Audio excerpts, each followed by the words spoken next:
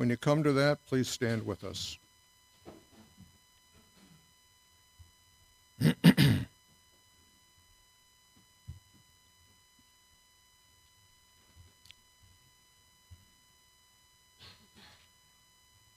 Psalm 139. O Lord, you have searched me, and you know me. You know when I sit and when I rise. You perceive my thoughts from afar. You discern my going out and my lying down. You are familiar with all my ways. Before a word is on my tongue, you know it completely, O Lord. You hem me in, behind and before. You have laid your hand upon me. Such knowledge is too wonderful for me, too lofty for me to attain. Where can I go from your spirit? Where can I flee from your presence? If I go up to the heavens, you are there. If I make my bed in the depths, you are there. If I rise on the wings of the dawn, if I settle on the far side of the sea, Even there, your hand, your right hand will hold me fast. if I say, surely the darkness will hide me and the light become night around me, Even the darkness will not be dark to you. The night will shine like the day, for darkness is as light to you. for you created my inmost being. You knit me together in my mother's womb. I praise you because I am fearfully and wonderfully made. Your works are wonderful. I know that full well. My frame was not hidden from you when I was made in the secret place. When I was woven together in the depths of the earth, your eyes saw my unformed body. All the days ordained for me were written in your book before one of them came to be. How precious to me are your thoughts, O God! How vast is the sum of them. Were I count them, they would outnumber the grains of sand. When I awake, I'm still with you. If only you would slay the wicked, O God. Away from me, you bloodthirsty men. They speak of you with evil intent. Your adversaries misuse your name. Do I not hate those who hate you, O Lord, and abhor those who rise up against you? I have nothing but hatred for them. I count them my enemies. Search me, O God, and know my heart. Test me and know my anxious thoughts. See if there be any offensive way in me, and lead me in the way everlasting. Father in heaven, we pray that you would accept this reading, that you would find favor with it and with the speakers this day, and that their hearts be joined in one. In the name of Christ, amen. Brendan, would you lead us off with the opening prayer?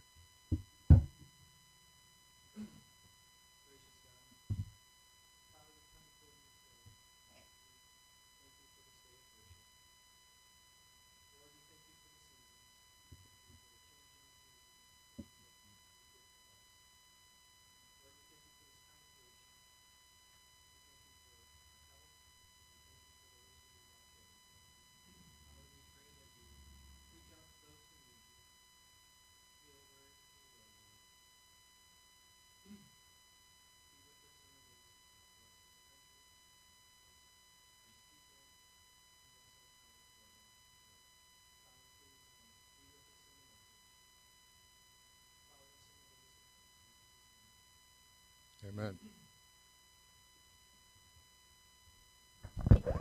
We got to do a switcheroo.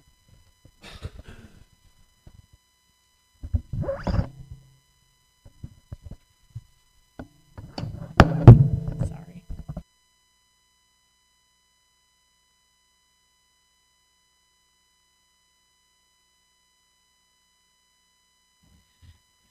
$378 in your red Trinity this morning. 378.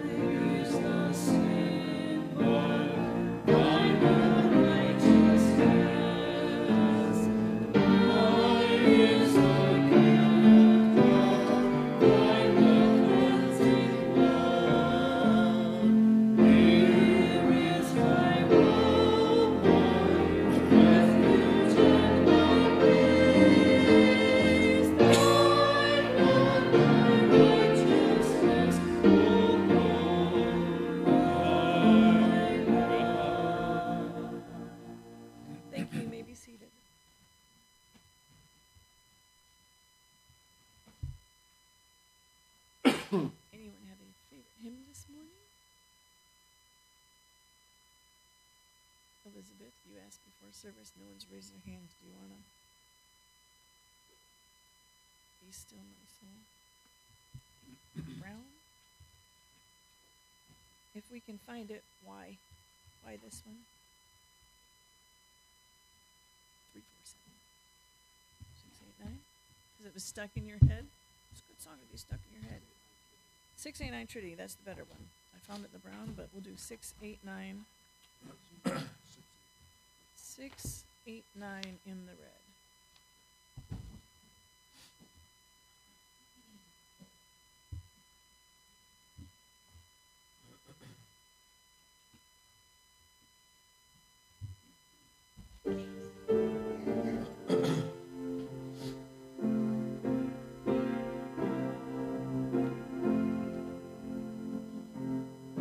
Be still, my soul.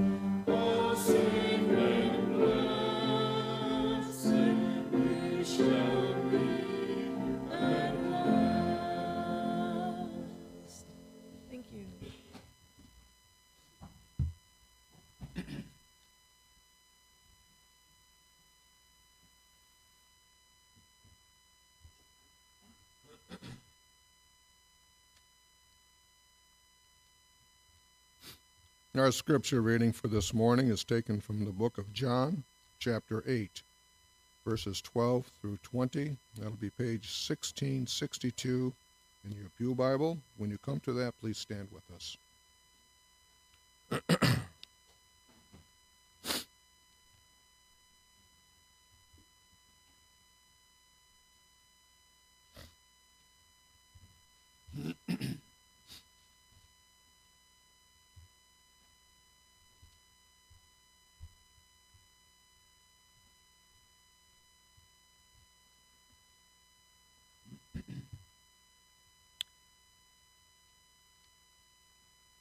Jesus is in his public ministry, and the Jewish leaders are noticing him. And this leads to some run-ins, some discussion. So we take this up in chapter 12. When Jesus spoke again to the people, he said, "I am the light of the world. Whoever follows me will never walk in darkness, but will have the light of life." The Pharisees challenged him. "Here you are, appearing as your own witness. Your testimony is not valid." Jesus answered, "Even if I testify on my own behalf, my testimony is valid, for I know where I come from and where I am going. But you have no idea where I come from or where I am going. You judge by human standards. I pass judgment on no one. But if I do judge, my decisions are right, because I am not alone. I stand with the Father who sent me. In your own law, it is written that the testimony of two men is valid. I am one who testifies for myself. My other witness is the Father who sent me." Then they asked him, "Where is your Father?" "You do not know me or my Father," Jesus replied. "If you knew me, you would know my Father also." He spoke these words while teaching in the temple area near the place where the offerings were put. Yet no one seized him because his time had not yet come. I ask that the Lord may bless his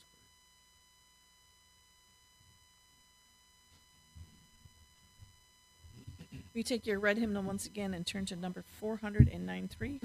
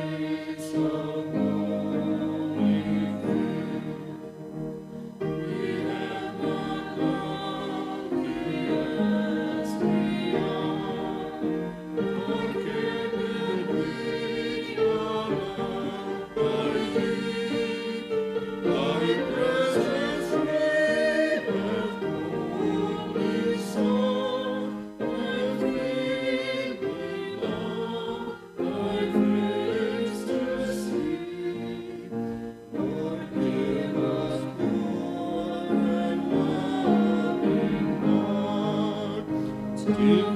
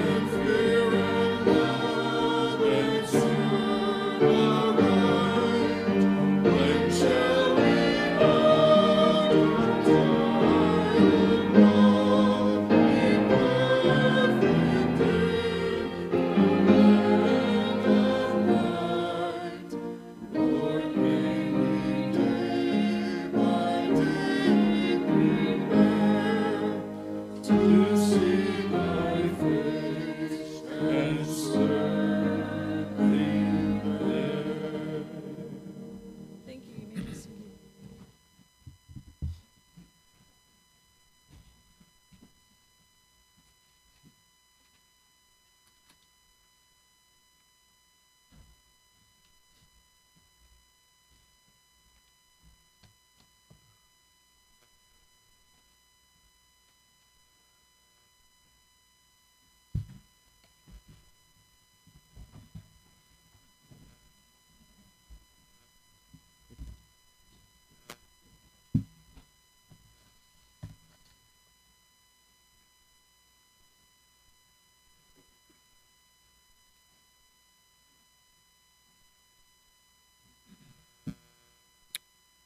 Our scripture text is John 8, verses 12 and following.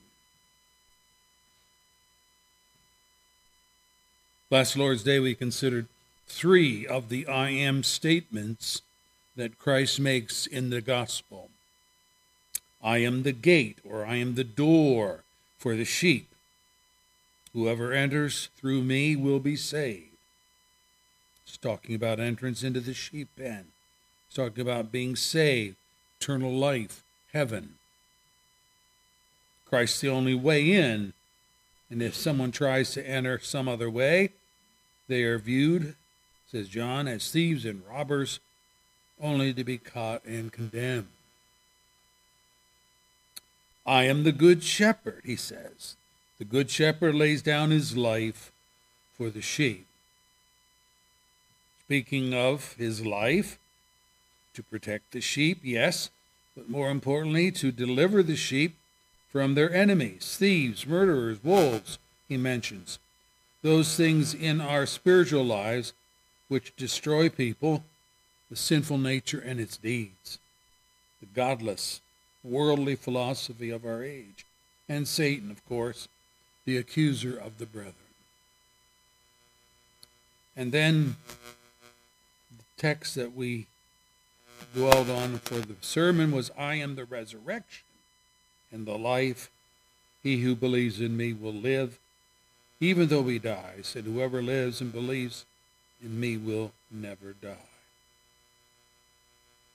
We learned that resurrection is not simply a future event.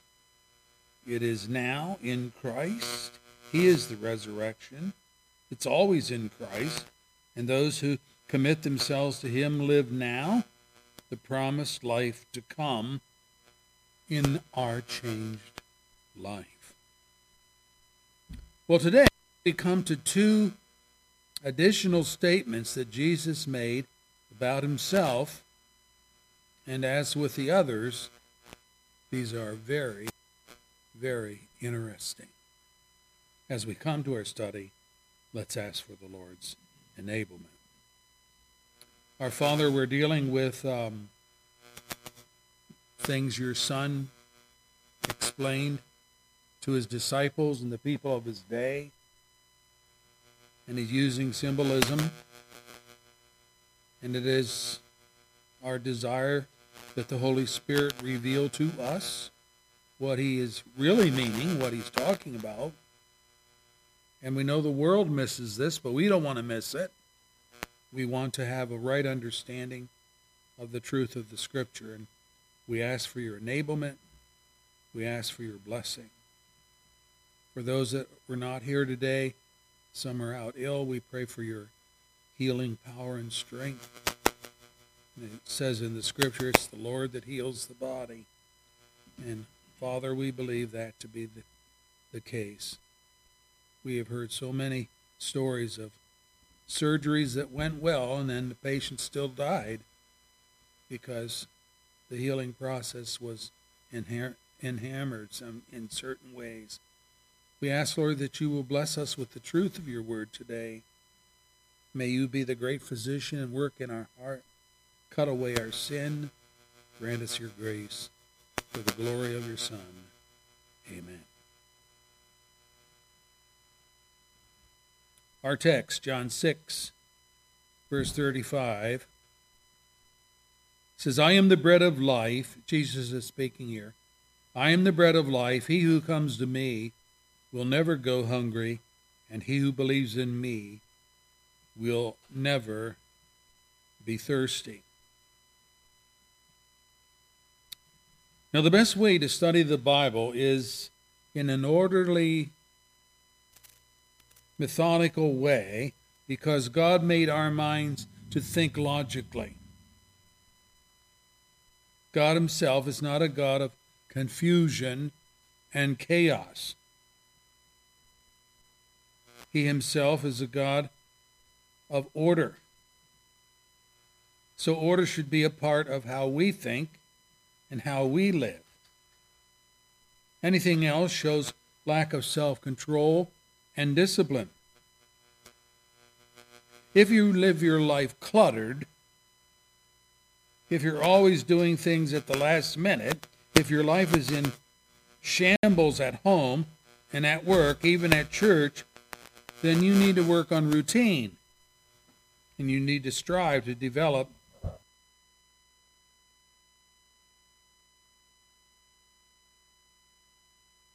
for Jesus' claim, I am the bread of life, was one of the most stupendous miracles he ever performed.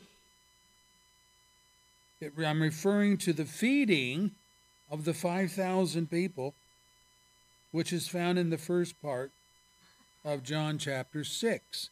So that is the context of what he is saying here. Jesus was in Galilee, the place of his boyhood. His fame had preceded him. Everyone came out to hear him as he taught along the shores of the sea.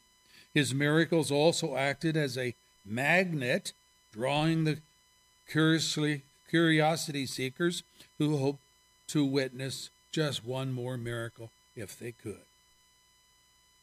What actually occurred was a miracle so subtle, so encompassing, so non-spectacular in nature, that everyone was a participant in it without knowing it until it had occurred and it was all over. Verse 6 tells us that it was Jesus' intent to feed this entire crowd that came out to hear him. A multitude so large that Philip, one of his disciples, said, and I'm quoting here, 8 months' wages would not buy enough bread for each one to have a bite. John 6, verse 8. That's a lot of people. You better believe it. That being true, yet 5 small barley loaves of bread and 2 fish from a little boy in the hands of God fed 5,000 men. And verse 10 says, plus women and children. So probably fair to say there was at least another 5,000 there. I mean, you had the women. If the men were married, they had a wife. But if you have children, then you've got mothers. So this is a lot of people. And we are told that when it was all through, 12 baskets full of leftovers were found at the end, verse 13. And it was only after the miracle had come and gone that the people realized what had happened, verse 14. The people wanted to make Jesus king by force, verse 15. So he withdrew from the crowd. Now, they got an ulterior motive why they want him as king. It isn't because they love him and love his teaching on eternal life. That night, Jesus' disciples boated across the Sea of Capernaum. Jesus joined them on the water, verse 19. And the next day, when the people could not find Jesus or his disciples, they boarded boats too and came in search of Jesus. It would be nice if we could put the best construct on the people's actions here. If we could say that they loved Jesus so much and his teaching that they just had to find him and be with him and learn more about him. But the Bible will not permit such a kind view. Why? Jesus says, verse 26, I tell you the truth, you are looking for me, not because you saw miraculous signs, but because you ate the loaves and had your fill. What's a sign? You ever think about that?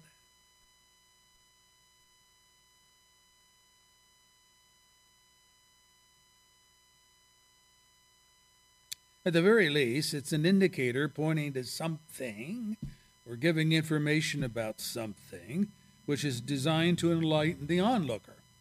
That's what a sign is. If you're traveling down a road and you spot a triangular-shaped yellow sign in the distance, you know that that sign will have some black lines drawn on it to indicate what's just ahead in the road. It may show a sharp right-hand turn ahead, or it might indicate 2 lanes narrowing down to 1, or it might signify a barrier to one side or the other of the lane in which you're traveling. Signs signify. That's why they're there. Signs point to something beyond themselves. Signs have messages that exceed the simple black lines on a yellow background. So Jesus is telling these people that they were seeking him not because they saw from the miraculous sign of the feeding of the 5,000 something wonderful and awesome about him. No, but because they wanted another free lunch. Jesus had performed the miracle not for its own sake, but for its teaching value. For what it said about who he was and why he had come. The people would not have died had they missed a meal, would they? No. The miracle transcends the satiation of hunger. It signified something. It was a sign pointing to something far greater than the supply of the people's physical needs. The people, however, ate their fill, and they missed the one the bread and loaves signified. And so Jesus instructed them. His words, here they are. Do not work for food that spoils, but for food that endures to eternal life, which the Son of Man will give you. Verse 27. And then 2 verses later, verse 29, the work of God is this, to believe in the one he has sent. Did the people get this meaning? Do not work for food that spoils, but for food that endures to eternal life. The work of God is this, to believe in the one he has sent. No, they didn't get that meaning at all. In another display of crassness, and without the least bit of subtlety, they say, verse 30, what miraculous sign, then, will you give us that we may see it and believe you? What will you do? Our fathers ate the manna in the desert, as it is written. He gave them bread from heaven to eat. Hint, hint. We sure could use some more of that free bread that we had the other day. Maybe if we had another miracle meal, we could believe in you. Moses fed Israel for 40 years in the desert. You fed us only once.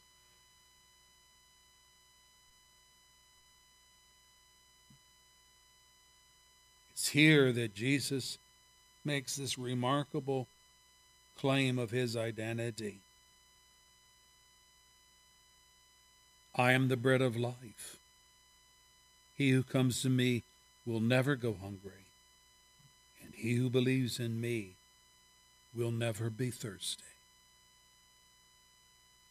Now we read that, and it's obvious that Jesus is not talking here about physical bread and wine. In fact, he had never been talking about physical food. The miracle was a sign to point to something else. And that something else was a someone, namely himself. As the true bread from heaven, given to the world by God the Father. Verse 32. Yet the people missed the message of the sign. Jesus said, verse 36, as I told you, you have seen me, and still you do not believe. So seeing, they don't see, and hearing, they don't hear. They see only what they want to see. They hear only what they want to hear. And sadly, brethren, this is the commentary on our own age as well.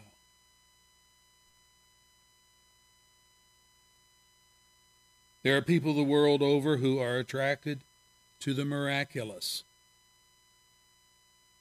who care nothing about the significance of the miracle.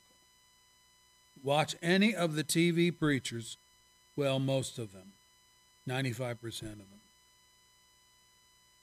It's all about orchestrated miracles. And the people going crazy, coming up on stage, acting like fools, falling down as though dead, going through all kinds of shenanigans. Now, I am one who believes in the miracle-working God. But I also believe that the golden ages of godly miracles has long since passed from the scene. But here is the prophecy that counterfeit miracles will be done in the end age in the name of God by emissaries of Satan whose program is designed to deceive. We're living in that time. So we're to be on guard but not gullible.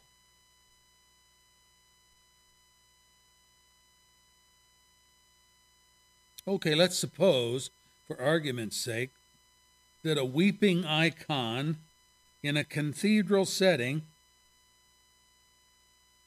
is really a miracle from God, or that someone who visits the waters of Lourdes in France will be healed by God of their illness. If these things were genuinely of God and not of Satan, then the miracles would have to signify something about Christ. For every miracle Christ performed in his lifetime, from the healing of the lame to the restoration of sight to the blind, taught the greater truths that Christ is the Savior, who can help lame sinners stand on their own 2 feet, and blind sinners can have their sight restored from the loss they had with the blackness and superstition that shuttered their eyes. So, the weeping icon would have to say something about God weeping for a world lost in sin, as Jesus wept over Jerusalem, or of God weeping over the effects of sin, which is death, as Jesus wept at the grave of his friend Lazarus. And the healing of Lourdes would have to say something about the healing of soul, which comes to those who are weary and heavily laden by their rebellion to God, or the graciousness of Christ to those deceased and dying in their sin, or the promise of forgiveness to all who are brought low by the load of sin. Something beyond the miraculous incident itself would have to be behind them, and that something would be a someone to which every true miracle in the Bible points. Signs point. Signs signify.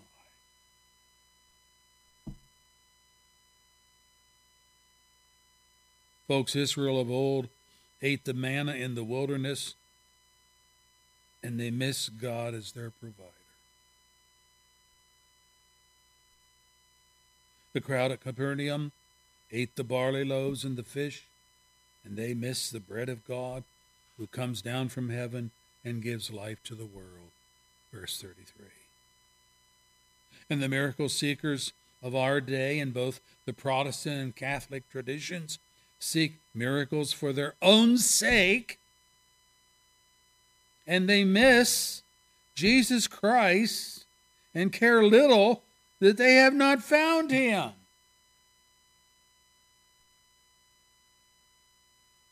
How utterly wretched this is. To fill the belly and miss God.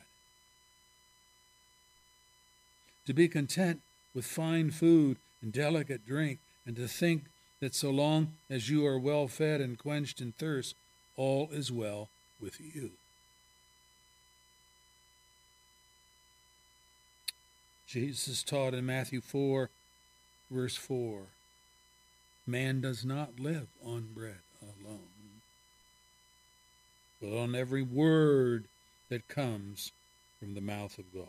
Yet, it is sad how many there are who are working for the food that spoils, says Jesus. Matthew 4, verse 27. In Jesus' own example to his disciples, he says, I have food to eat that you know nothing about.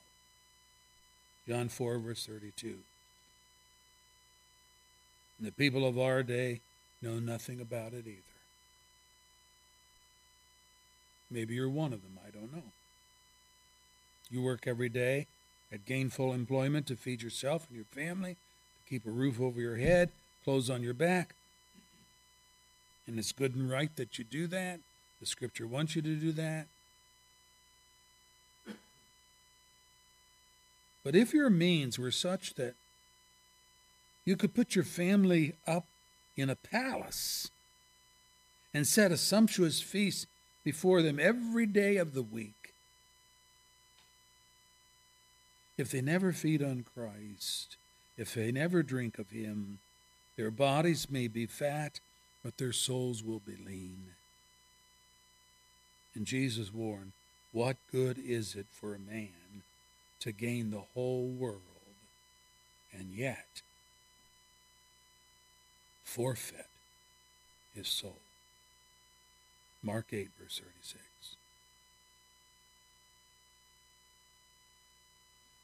You think you are doing your family good to provide for their material needs, and you are. But there's the good, and then there's the greater good. The greater good is that they come to know the one who enables you to make wealth, Deuteronomy 8, verse 18. And that they become rich towards God, Luke 12, verse 21. And the only way that will happen is if you teach them by your example and by your practice of making sure that they, along with you, are present when God's word is being taught. We're spinning our wheels, working our full heads off for baubles, for trinkets and junk from the dollar store, while we miss the jewel of heaven.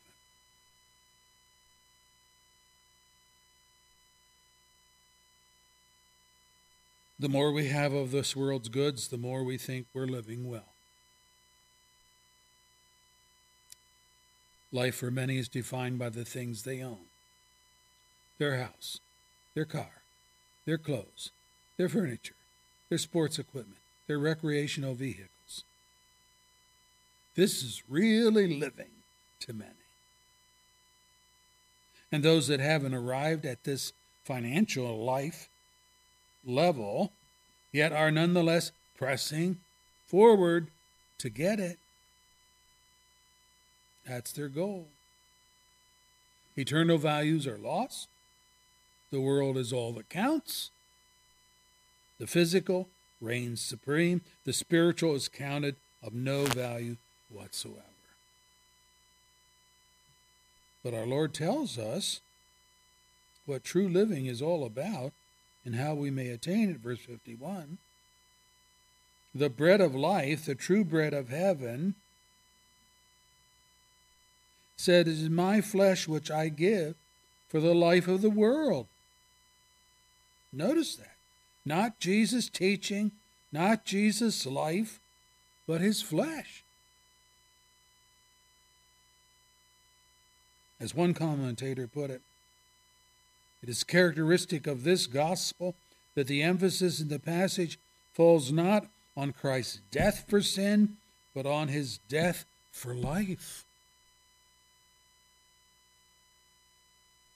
My flesh for the life of the world.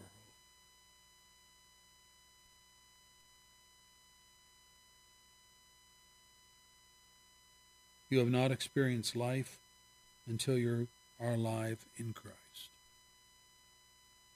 You'll never find life in things.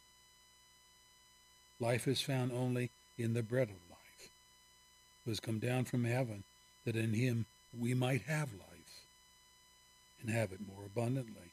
John 10, verse 10. So how are you eating these days? What are you eating these days? Are you well fed in body, but starving in your soul? Feed on Christ, and your hunger and your thirst will end. In John 8, he puts it this way, verse 12, Jesus speaking, I am the light of the world. Whoever follows me will never walk in darkness, but will have the light of life. That's an interesting statement. The light of life. Throughout these I am statements in John, it's evident that the Lord has been following very closely the history of Israel, in which Jehovah, Yahweh, I am, was very prominent, particularly in that great redemptive work of the Exodus from Egypt,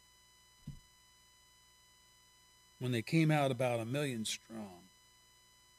In John 3, Jesus talks of himself as the true brazen serpent which Moses lifted up in the wilderness, giving this deeper thought that everyone who believes in him may have eternal life. John 3, verse 15. In chapter 6, as we have just studied, Jesus portrays himself as the true bread from heaven. Better than manna. Because when ingesting him, men find food that endures to eternal life. John 5, verse 27. No food that I know of, no physical food, results in that. In John 7, the Lord speaks of himself as the streams of living water, an allusion to the rock in the desert from which water gushed to relieve God's thirsty people. In chapter 10, we saw Jesus as the Good Shepherd, and Psalm 78, an historic psalm, portrays God, among other things, as the one who brought his people out of Egypt like a flock. He led them like sheep through the desert. Psalm 78, verse 52. All of this is too much harmony to be coincidence. Jesus is deliberately portraying himself in all the ways in which Jehovah was Israel's Redeemer in the Old Testament. Two biblical authors actually give this interpretation to two of the events associated with the Exodus. When Paul says of Jesus, Christ, our Passover lamb, has been sacrificed. 1 Corinthians 5, verse 7. And then we have John's own statement in chapter 1, verse 29. Look, the Lamb of God who takes away the sin of the world. And then again we have Paul saying in 1 Corinthians 10, verse 3 and following, they, that is Israel, all ate the same spiritual food and drank the same spiritual drink, for they drank from the spiritual rock that accompanied them, and that rock was Christ. Wow. All these physical things, all these miraculous things that happened to Israel in the Old Testament. And the New Testament writers are saying, folks, did you know that was Christ? When you were eating the bread, the manna that fell on the ground and you gathered it, did you know that was Christ feeding you? When you drank from the rock when you were dying of thirst, Did you know you were drinking of Christ? He was providing that for you. Duh. Sadly, they didn't know it. It went pew, right over their heads.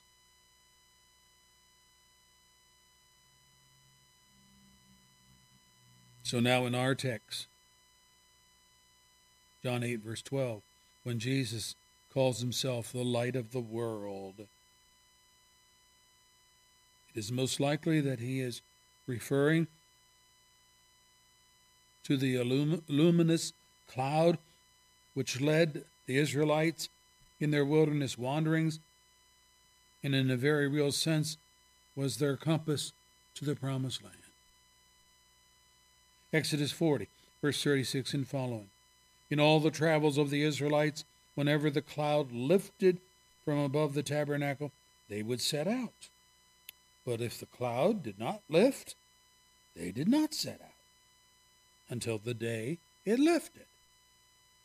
So the cloud of the Lord was over the tabernacle by day, and fire was in the cloud by night, in the sight of all the house of Israel during all their travels. And verse 34 tells us what this illumination was. Quote, the cloud covered the tent of meeting, and the glory of the Lord filled the tabernacle.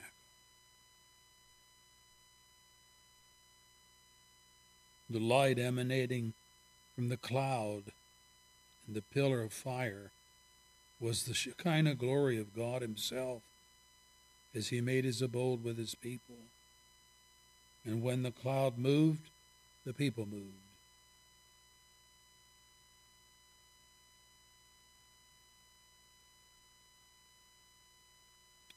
When it stayed still, they stayed still. Observe now how Jesus speaks of himself when he says, I am the light of the world. What's the relevance of that? He goes on, whoever follows me will not walk in darkness, but have the light of life. He is saying that just as God in the fiery pillar of Old Testament times was the illumination for Israel to find their way through the blackness of the wilderness, so as men follow him, they will not walk in darkness, but will have the light of life. And we observe that Jesus is not a light among many to lead men to life, nor does he simply lead us to the light. No, he is the light that leads to the promised land. My, how men today need this light. In our sin, we live every bit as much in bondage as the Israelites under the taskmasters of Egypt. Jesus put it this way, everyone who sins is a slave to sin. Verse 34 of our text. Put yourself to the test to see if this is so. Try not to sin. I've tried this. Just try it. We'll make it simple. Try it for 1 hour of the day. Try for 1 hour not to think an evil or an immoral thought. Try not to speak an unkind or hurting word. Try not to lose your temper. Try not to be covetous or jealous of another man's position or possessions.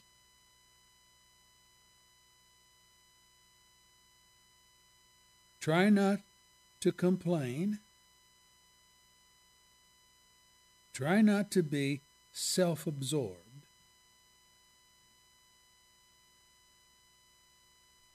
Try it. And try as you may, you will fail before the hour is up. So will I. So will we all. We think we're so good. We think we are in top form. We think we live better than most men, but we do not. We are blind sinners, groping around in the darkness, stumbling over our own feet, never quite sure that the direction we are traveling will lead us to peace of soul and happiness of spirit. We are our own worst enemy. In Isaiah's words, God has commissioned his Son, his servant, to be, and I'm reading scripture, a light for the Gentiles, that you may bring salvation to the ends of the earth. But we are like those whom Jesus described to Nicodemus in John 3:19. This is the verdict, that light has come into the world, but men love darkness instead of light, because their deeds were evil. Everyone who does evil hates the light, will not come to the light, for fear that his deeds will be exposed.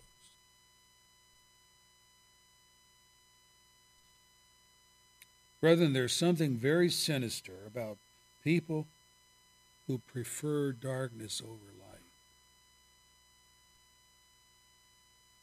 Light has this ability to dispel darkness, to chase it away, to ruin its hiding or cloaking nature. But there are people who, while outwardly claiming to be in search for the truth, secretly hope that they never find it. They will even make sure that they never get too close to the light so as to be thoroughly and completely exposed. I don't think that such is an honest search or investigation into the truth. To dabble in Christ, here a little, there a little, taste, but never really feast on him, to look at him, but never gaze intently into the light of his wisdom and knowledge and truth, to remain in the shadow of his person, but never to jump with both feet into his glorious light, is to play at sincerity and to make a mockery of any real quest.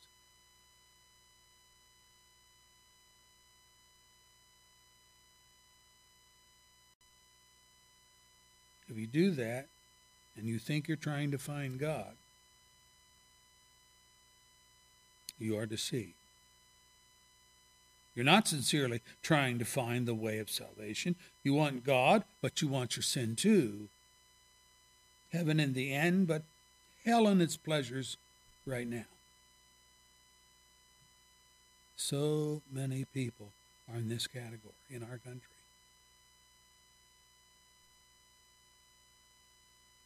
And I say that such blindness is willful. That is, it is self-inflicted. And what is more, if that's you, you are powerless to do anything about it. You cannot correct it. You cannot heal yourself. Add to this the fact that you have an enemy who wishes to keep you in the dark, and your state becomes absolutely and irreversibly hopeless, humanly speaking. Paul put it this way: the God of this age, that is Satan, little g, the God of this age has blinded the minds of unbelievers so that they cannot see the light of the gospel of the glory of Christ, who is the image of God. 2 Corinthians 4, verse 4.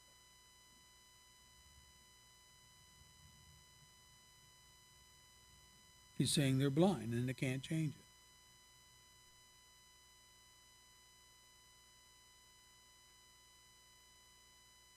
We read that and then we say, well, if that's true, then I guess that's it, right? I mean, if Satan has blinded the mind, who among men can take the veil off? Who can remove the blinders? Poor God. He would like to have you come to the light of his truth, but seeing the glory of Christ, it's not possible because the darkness is great and the enemy is strong. His hands are tied. You don't want the light. You fight against God with your will, and Satan has seen to it that your spiritual eyes are covered at all times by your sin. The light can be around you. It can engulf you day and night, but if you're blind, you will see nothing and nothing will change. Wow.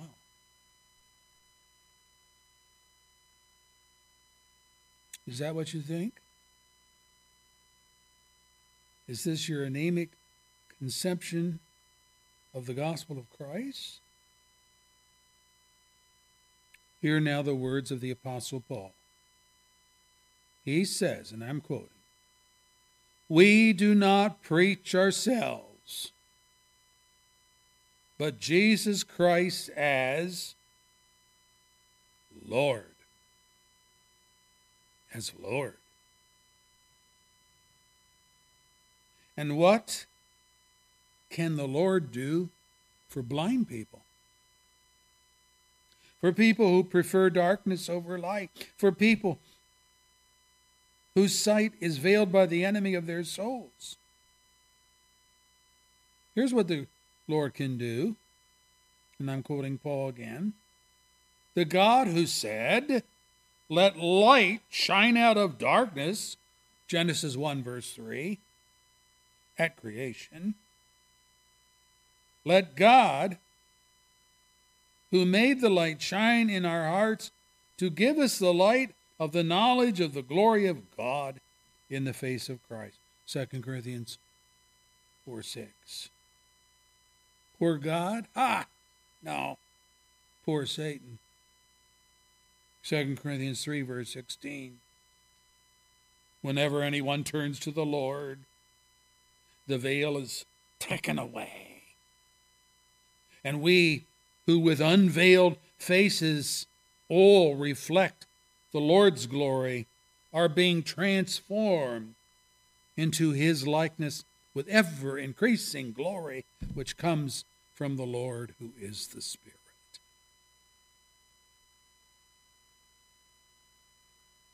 Stepping into the light is only the beginning.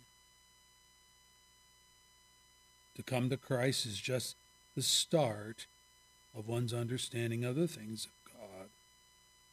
We who have been walking in the light of Christ's glory are being transformed by his light. In other words, bad, evil thoughts, they're leaving. Good, godly thoughts replace them. Loneliness, fear, dread, flee. And companionship, trust, hope, replace them.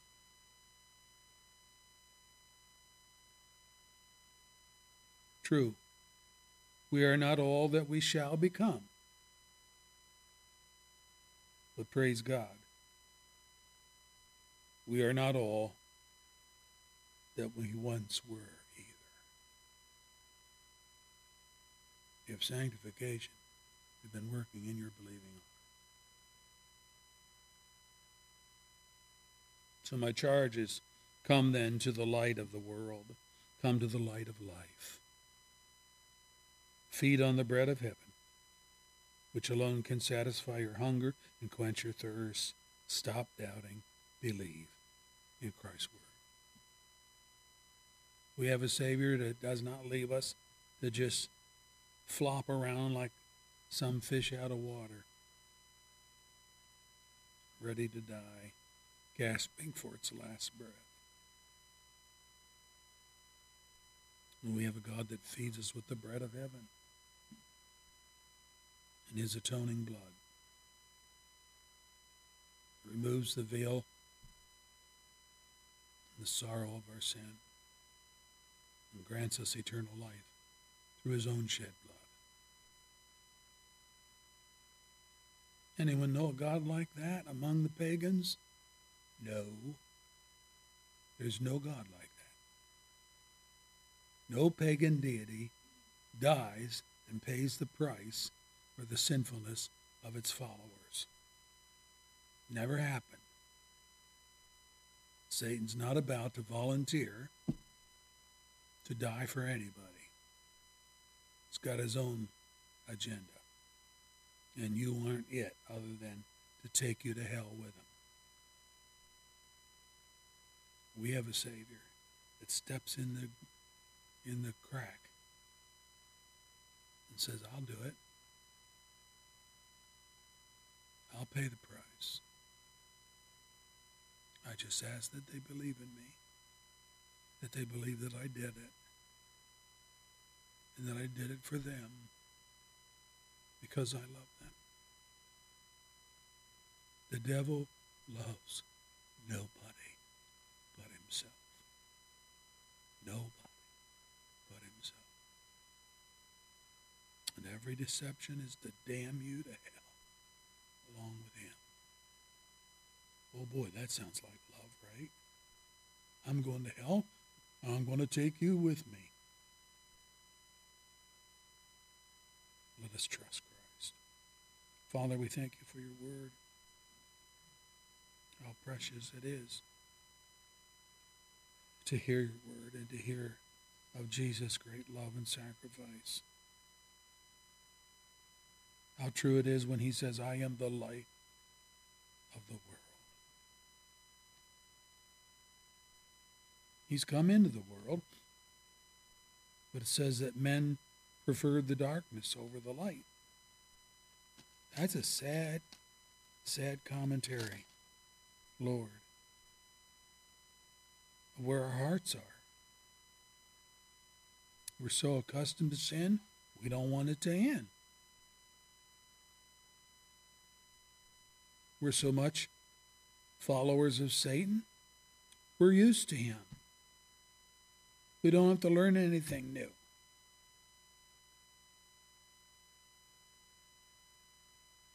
But unless we renounce him and his ways, we will perish with him. He'll be happy, but we will not. What will make us joyful is the fact that we come to Christ and he atones for all of our sin and says, that's my son, that's my daughter for whom I died. And you can't have them, devil. They are mine. I have taken them out of your kingdom and brought them in mine. May we this day, brethren, rejoice in such a great Savior. Amen. Our closing hymn from Trinity is 476.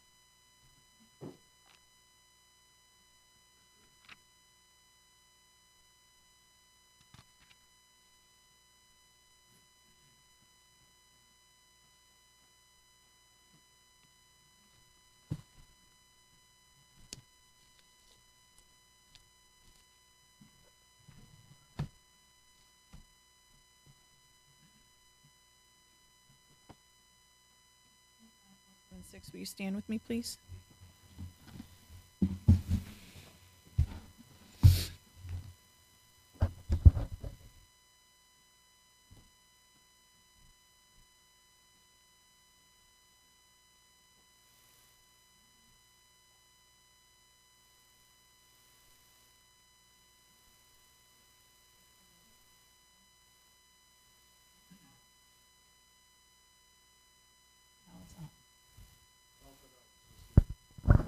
Yeah, we're just gonna skip. Oh, that's on now. Definitely on now. Ooh. All right. Sorry, we're 7-6.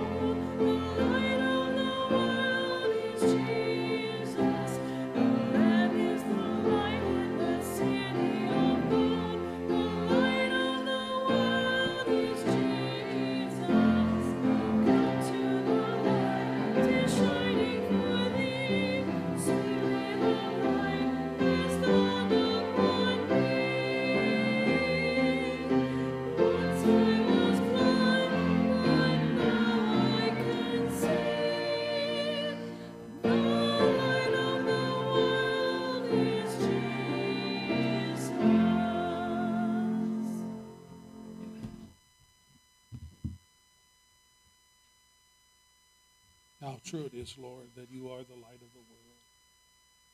But sadly, it is also true that says that when you came into the world as the light of the world, you were rejected because men preferred the darkness over the light. Lord, may any here today who is in that category, may they understand that they're not free. They're bound to a leader. That leader is Satan. He's the king of darkness. So they're not free. We pray that they would come to Christ. He's a far, far better manager and leader than Satan. Satan leads to hell and destruction. Christ leads to eternal life, joy, forgiveness, glory, all of it to come through his shed blood and his cross. Bless these truths to our heart. We thank you for today, for our time in God's house with God's people. So good to be here today. In Jesus' name, amen.